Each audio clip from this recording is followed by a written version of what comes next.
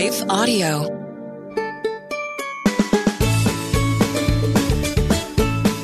Hey friends, welcome to the Hearing Jesus for Kids podcast.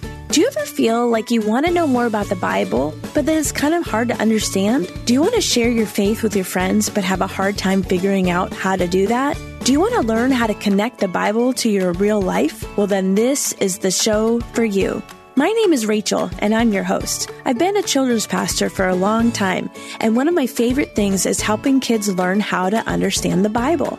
I think that sometimes people think that the Bible is just for adults, but God actually really wants kids to know about Him. So on this podcast, we're going to learn all about God's big story and how He shows Himself to us through the Bible. As we learn together what the Bible stories actually mean, we can learn how to live out our faith in our everyday life. Hey friends, welcome back to the Hearing Jesus for Kids podcast. I'm your host, Rachel. Guess what I have today? It's something really special. I just finished digging it up actually because I had hidden it in a very special place in the middle of my garden.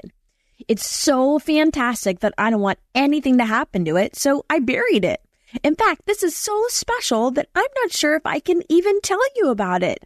I don't want you to see it. I don't want anything to happen to it. I don't want it to get dirty, or I don't want anyone to even breathe on it. Maybe I should just bury it completely. That would keep it safe, wouldn't it? Well, I guess since I dug it up, I can tell you a little bit about it, but prepare yourself. I don't want anything to happen to it. All right, let me unwrap it. Okay, it is these beautiful pieces of jewelry.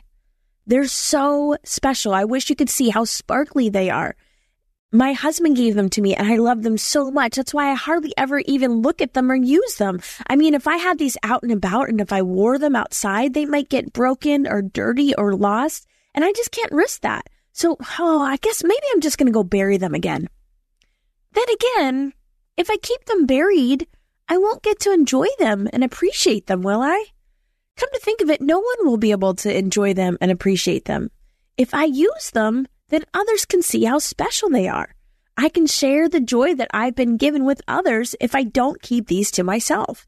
And I'll bet I could even take them to a store if I wanted and sell them to get even more special things.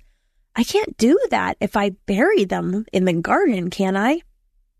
You know, Jesus told a story about something very similar. In the Bible, Jesus talked about someone who gave money to 3 of his servants before going on a trip. It's found in Matthew 25. Let me start reading at verse 14. It says, "For it will be like a man going on a journey who called his servants and entrusted to them his property. To one he gave 5 talents, to another 2, to another 1, to each according to his ability. Then he went away." So a talent that he's talking about in this passage of scripture, it's referring to a unit of money, like $1. So this man gave each of his servants different amounts of money. When we think of talents, we often think about things like the ability to jump high or the ability to sing. And God does give us those too. We have unique and special purposes according to what God gives us. What do you think the owner in the story expected his servants to do with the money? What do you think God expects us to do with our blessings, either our money or the talents, the things that we can do? You know, there are a lot of things that we can do for God with our money and our talents. We can invest our money in things that will gain more and use it to benefit others. We could put it in the bank and earn a little bit of interest on top of saving it. But in the parable, not all of the men used their talents in the same way. Let's keep reading. Verse 16. It says, "He who had received the 5 talents went at once and traded with them, and he made 5 talents more. So also he who had the 2 talents made 2 talents more. But he who had received the 1 talent went and dug in the ground and hid his master's money. Now after a long time, the master of those servants came and settled accounts with them." So what happened was, while the master was gone, the boss was gone, the 3 servants were busy. Well, at least some of them were.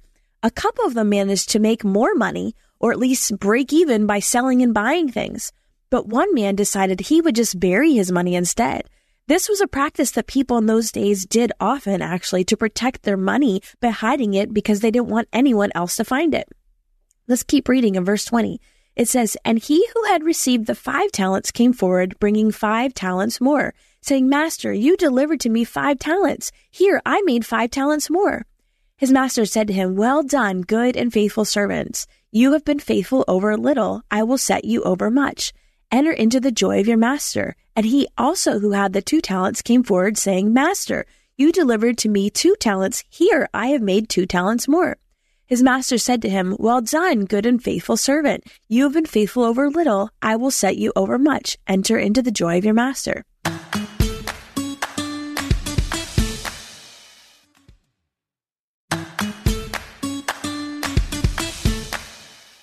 So the boss came back. Here we see the master checking in on how things have gone during the time that he was gone.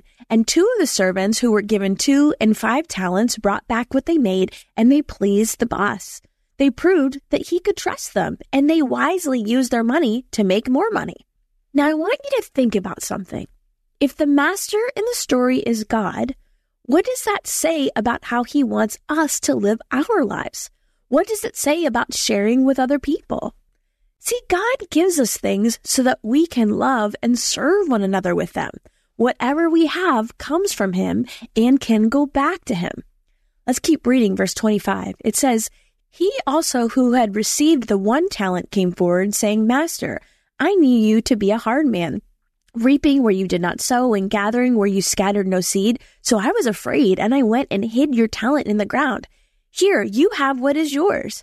But his master answered him, 'You wicked and slothful servant, you knew that I reap where I have not sown and gather where I scattered no seed. Then you ought to have invested my money with the bankers, and at my coming I should have received what was my own with interest. So take the talent from him and give it to him who has the 10 talents. For to everyone who has will be given more, and he will have an abundance. But from the one who has not, even what he has will be taken away. And cast the worthless servant into the outer darkness. In that place there will be weeping and gnashing of teeth." Wow, that feels a little harsh, doesn't it? Does it mean we have to go invest in the stock market or what? Why was the master so angry? Well, one problem was that the servant didn't trust his master. He thought the master was a cruel and wicked man, and he tried to hide the money so that even when the master came back, it wouldn't be taken away. The intention of the master was not to hurt his servants, but to bless them with more. He was happy to bless the wise servants with more, but the man who hid the money was almost rejecting that gift. Sometimes we do this to God. We act like he is watching us and waiting for us to mess up, hoping to punish us. But God wants to bless us. He sometimes has to discipline us when we disobey, but that isn't what he wants. He gives us all that we have so that we can use it well. When we use our time or our money or our talents or abilities to do positive things, that shows we appreciate them. If God made you a great musician, you don't want to keep that to yourself, but to use your talent in a way that helps others and serves God.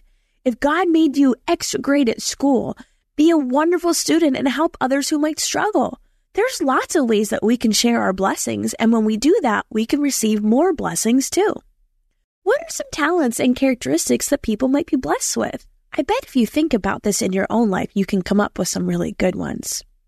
How can we use those specific abilities to honor and serve God? That's what I want you to think about today. How can sharing what we have actually bring us even more? How can it bless God and bless others? Think about that and then do that. Let's pray. Dear God, thank you for the Bible. Thank you for the words and the life of Jesus. We know you give us special gifts and blessings. Help us to use them to bless others. Help us to be wise with what we have. We love you, God. In Jesus' name, amen. Okay, friends, thanks for listening.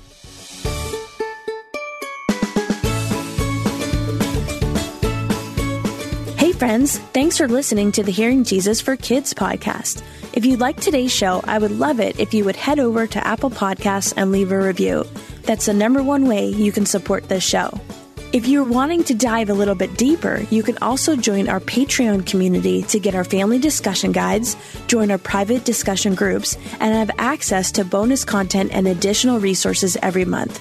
Hey, I'm praying for you today. Know that you are so loved.